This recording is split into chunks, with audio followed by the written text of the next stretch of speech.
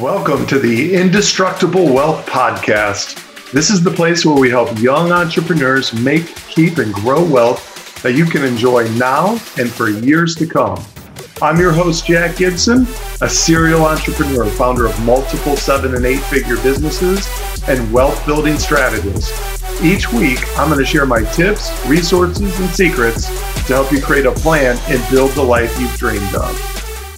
I think you guys should be super excited about this podcast today, because today we're going to talk about forcing your wealth up. How does that sound? Doesn't that sound really fucking exciting? Or, oh, no, let's do this. What if I came out of a podcast with this? Hey guys, wealth takes, 40 years to build. It happens really slow.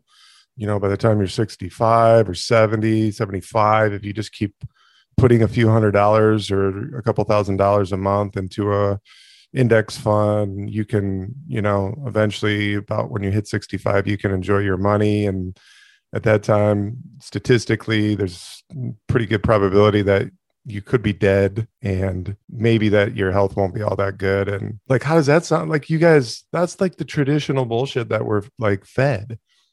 So today I'm here to disrupt your thinking and what mainstream says is the way to invest. And we're going to force your way into a high net worth at a young age. I like it. It's exciting. First off, I want to tell you what wealth really is. Okay. Now, wealth is, of course, monetarily, it is net worth, right? It is multiple streams of income. But I'm going to tell you this, okay? Kara just says last night, she said, hey, Jack, we're doing date night tomorrow night, okay? We're going golfing. I'm like, yes, you are the best. This is the best wave I could possibly get. She wants to go golf with me on Friday nights. Now she prefers 9 holes. I like 18. So she's kind of got out the second 9. Other than that, she watches college football, college basketball. She golfs with me. She's super hot. She's patient with me, like I need somebody patient. That's wealth. Okay. And then we're going to go out and have a nice little steak dinner afterwards at this restaurant on our one of our favorite courses. This is going to be a great night. So I'm super jazzed up. Now let's talk about forcing up your financial wealth. So there's 3 ways that we all can have available to us to be able to create wealth. There's one that requires some luck. There's one that takes a lot of patience. And there's one that takes aggression. So here's the first one that takes luck. You can inherit it. Okay. That does happen for certain people. Baby boomers are going to be passing on a huge chunk of wealth over the next several years as they pass on their wealth. They control an enormous amount of the wealth. So that's got to go somewhere, right? I mean, they can't take it with them. So it's going on to their heirs if they have them, or wherever they decide that they want it to go. But it's going to get passed on. A big chunk of wealth is going to get passed on to the millennial generation over the next decade. So if you're lucky, great. If you're not, what else do you do? And even if you have wealth coming your way, I would much prefer to kind of build my own. And because as Jim Rohn said, it's not give a person $1 million. It's really not all about like having the money. It's the person that you become in building the money. So what you have to go through, what you have to learn, the experiences that you have to endure. It's just the person that you become by building $1 million or a multi-million-dollar net worth. It's not so much the money itself. I think a lot of people would say, bullshit, just give me the fucking money. I want the money. I don't care about the person that I become, but they're missing out on the big picture.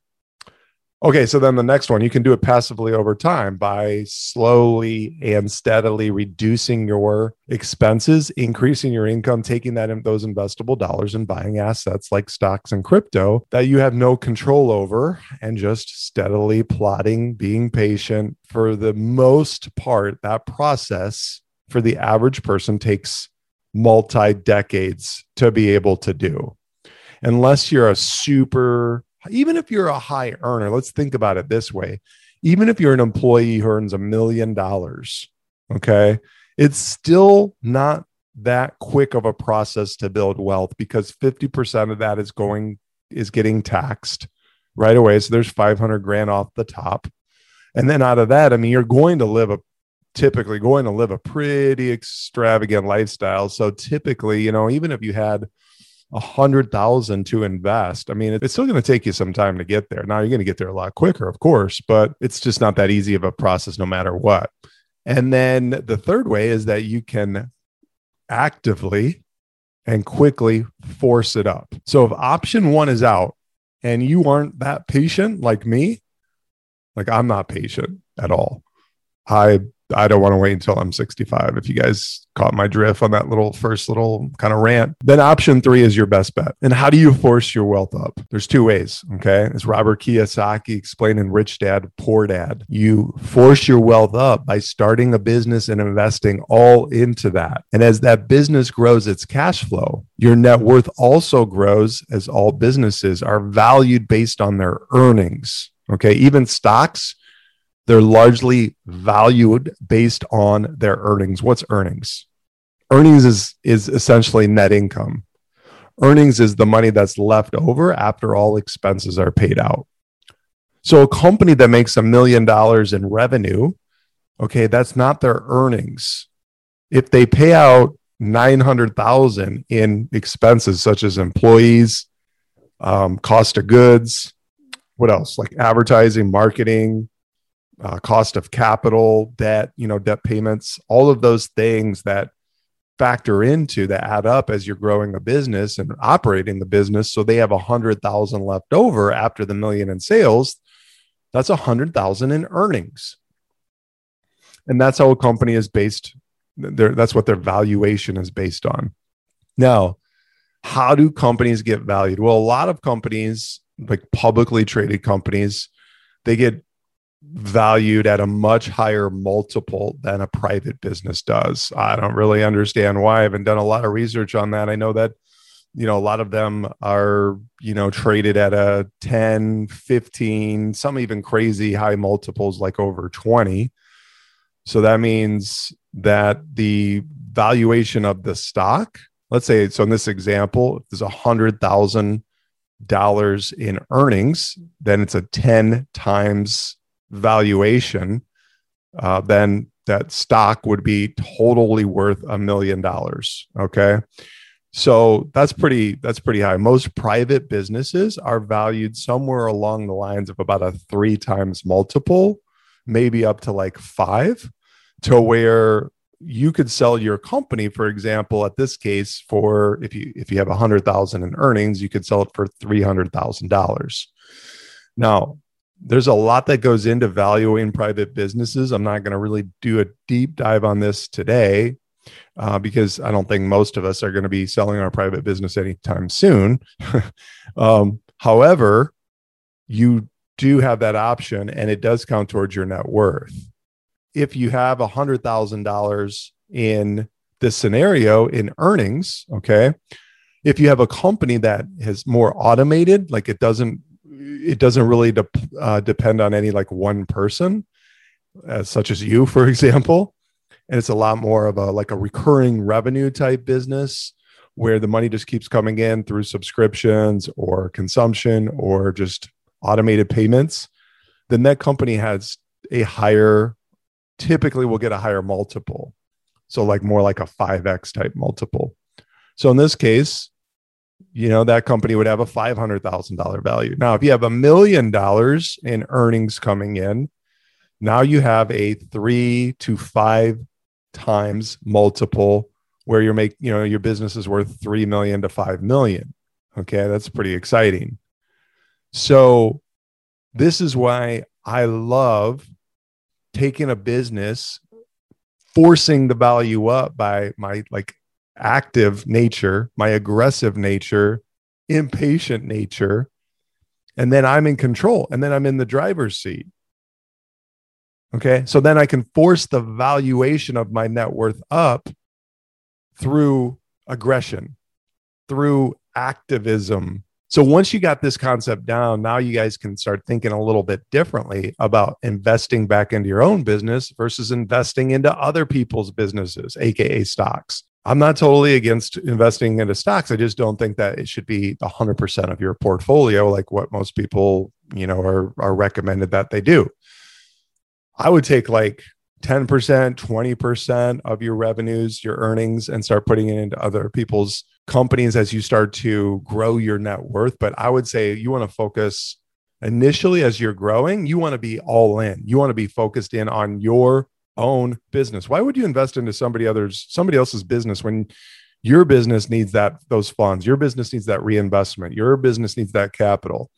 Your business needs marketing to expand. Your business needs maybe a new brick and mortar location. That's where you got to start thinking, where can I redeploy this money to get the fastest return? And typically it's with your own business where you're in the driver's seat. You're in control. When you give your money up to somebody else and invest into somebody else's company, you have no control over the outcome. It's a lot harder and a lot slower process. Okay, I shouldn't say it's harder. It's easier to just invest in somebody else's business. It's a lot slower to make that happen. That requires a lot of patience. So once your earnings of your private business grow, you have, and it starts to become substantial, you have options then. And typically, what you want to consider doing to continue forcing your net value of your net worth up is then you buy properties, okay? And you can fix them up or repurpose them and you force the value up. By forcing your wealth up versus buying and praying, wow, pretty exciting. So this is how I built a very large net worth by age 43, even with a ton of mistakes along the way. Now, what you guys got to also understand is you have to understand what you're made of. What's your personality type? I'm not patient at all. I have an aggressive nature. Like I want to be in the game. I love making deals. I love sales. I love marketing. Okay. I love being in the game. So instead of just buying an asset and waiting for it to go up over a long period of time, I buy assets and through my actions, I force the value up. So for example, my father, he is a very patient person. He's not aggressive in nature. He doesn't want to get involved in any type of business. He was a professional for his entire life. He was great at what he did. Arson investigator. So he essentially tried to figure out when somebody's house or business, went on fire, whether they did it on purpose or it was accidental. So then they could deny the claim or they could process the claim if it was legit. He was very good and skilled at what he did. He wasn't a high earner. He did well, but he wasn't a high earner. So for him, his best strategy was investing into other people's businesses. And he's very conservative, very frugal. He can just steadily plod along patiently, doesn't really care that much to create wealth early at a young age. We're just two totally different human beings. That's not my style at all. Okay. So that's what you got to also kind of keep in mind is what are you made of? Like, what's your personality type? What do you think is going to be best for you? If you're very conservative, you're an employee, you're a decent wage earner, but not a high earner, you're pretty conservative, you just don't like a lot of risk, then that's probably just dollar cost averaging your way over the course of time. Market goes up, market goes down, whatever the case, you just continue buying over every, month over the course of many years. I think undoubtedly at some point in the future, it could be multi-decades, but you're going to have some wealth accumulated for sure. So it just depends. How do you want to kind of play the game? Each one works. There's definitely more than one different way to build wealth. But my philosophy and opinion is that if you want to do it at a young age, retire young to fire, what they're calling it, fire. I'm on social media. Am I too old to say FIRE? FIRE is an acronym. FIRE is an acronym for financial independence, retire early.